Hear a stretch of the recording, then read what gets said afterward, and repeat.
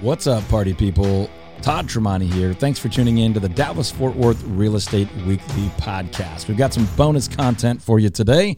I love that you're checking out our weekly real estate updates for the market here in Dallas-Fort Worth, but we love to get you some bonus interviews or educational content about the Dallas-Fort Worth area markets or things happening in the real estate world.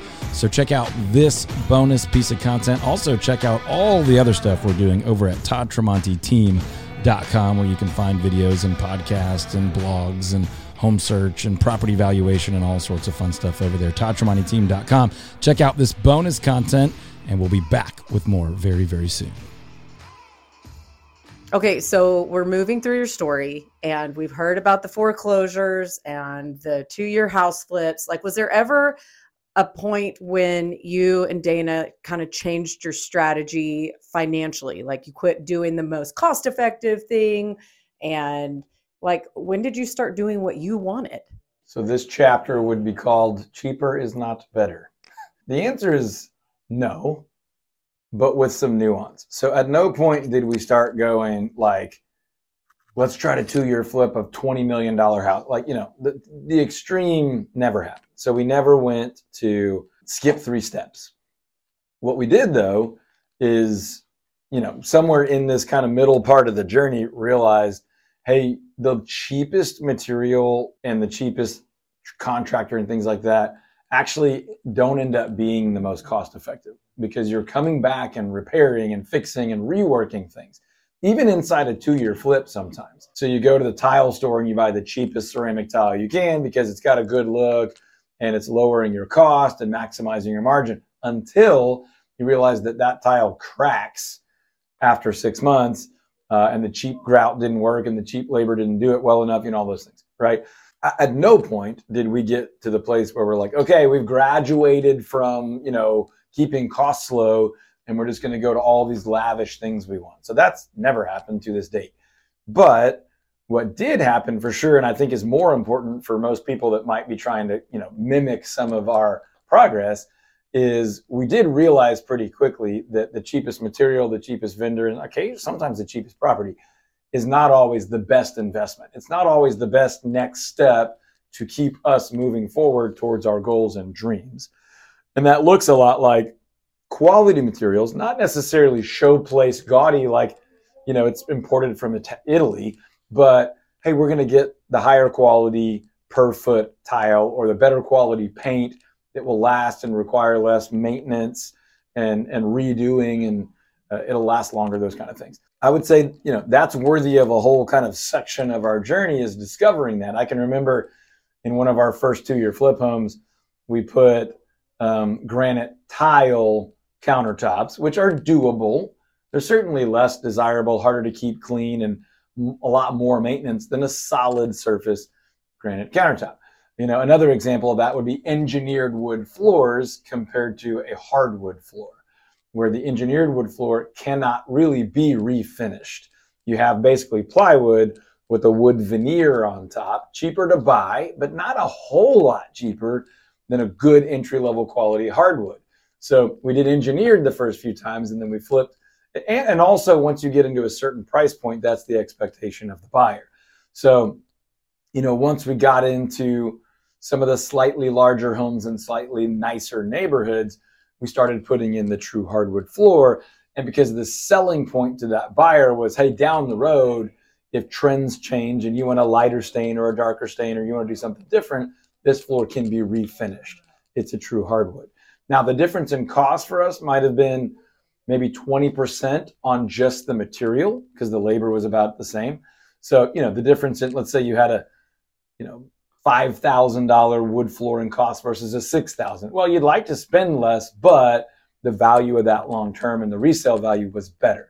So we started doing some things like that, where it wasn't always about cheaper is better. On our most recent big remodel, not including the current big build, we had to redo some things. So we're still going through that transition on this last time.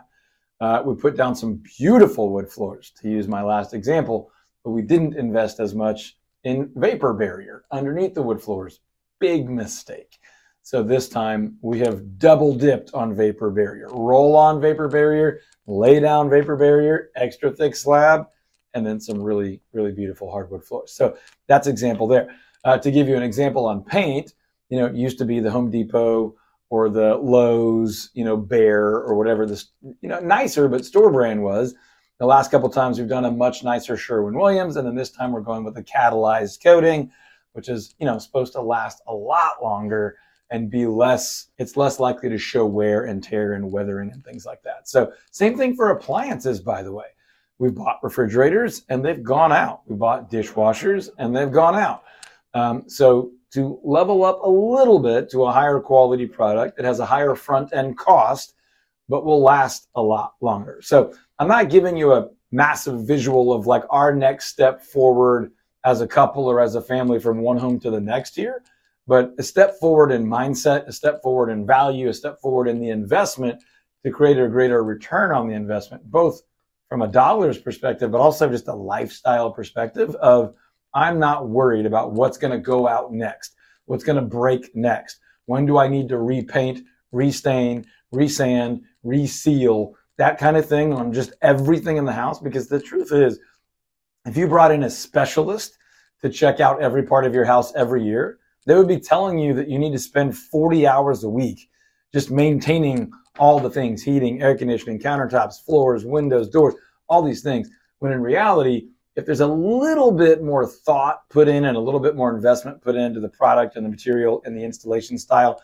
early, you really can minimize a lot of that long-term maintenance and re-maintenance and work and rework and those kind of things. And for us, we've grown a lot in that. I wouldn't say we've reached, the pinnacle of anything, but by all means, we've been able to live in, nicer, fresher, lower demand homes. And we've been able to help a lot of our clients do that as well, and friends. So as we think about this project, just to point you back to kind of a home, a move for us, as we've been building what we really do think of as our dream home and our dream property on land in the city, one of my big thoughts has been invest now for the ease and joy of homeownership long term. So we used a lot more brick and a lot more stone and a lot less siding, because that siding's got to be repainted. The brick and that stone shouldn't really need anything else in my lifetime as far as painting, sealing, install, any of that kind of thing. That siding is probably going to need to be painted every so often, right? So I minimized that. There was a lot of other things that we did in that regard. What's the quality of the door locks, the hinges, the light switches, little things like that, where before we would have said, cheap, good enough is good enough, cheaper is better, we're going to sell it in a few years, or we just want to save that money. Now we're thinking we're going to stay a while. Or if we were to sell, we want to sell to a high-end buyer that values that and will pay for that value.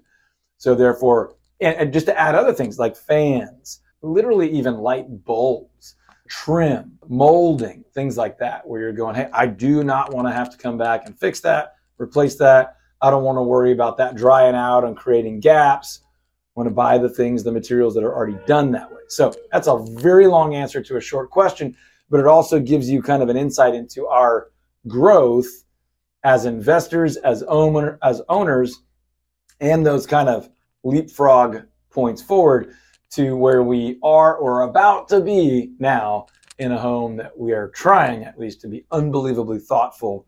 And one thing I would add is, the idea of having a true architect or a designer was never worthy of consideration for us before. We thought about it, but we never did it. I did all the drawings on grid paper myself, got city approval for every remodel we've ever done. The closest thing we ever came to a designer was some of our home stagers from our real estate business giving us a couple of ideas. This time, we've had a full-on architect, a full-on builder, and a designer, if not a couple, along the way to help us make better decisions about material, about labor, about design, and about things that we want to avoid having to change or redo or pay for again later. So just some things to think about as you mimic our journey, or you may be ahead of us in that journey, but still learning and growing and doing that better. I will say, whatever we lacked in this video on specifics of showing you kind of that next home, that next thing, we're going to make up for you on the next one. So make sure you check out this whole series. It's about to get really exciting. Thanks for listening, folks. Hopefully you're liking the bonus content that we're throwing out on the podcast. If you do, share it, like it, subscribe it, do all the things people do. Also, if there's anything else we can do for you or any of the resources we ever mention on the show, head over to toddtremonteteam.com, toddtremonteteam.com to find all the goodies we talk about here on the podcast or the radio show or the YouTube channel or any other place. toddtremonteteam.com.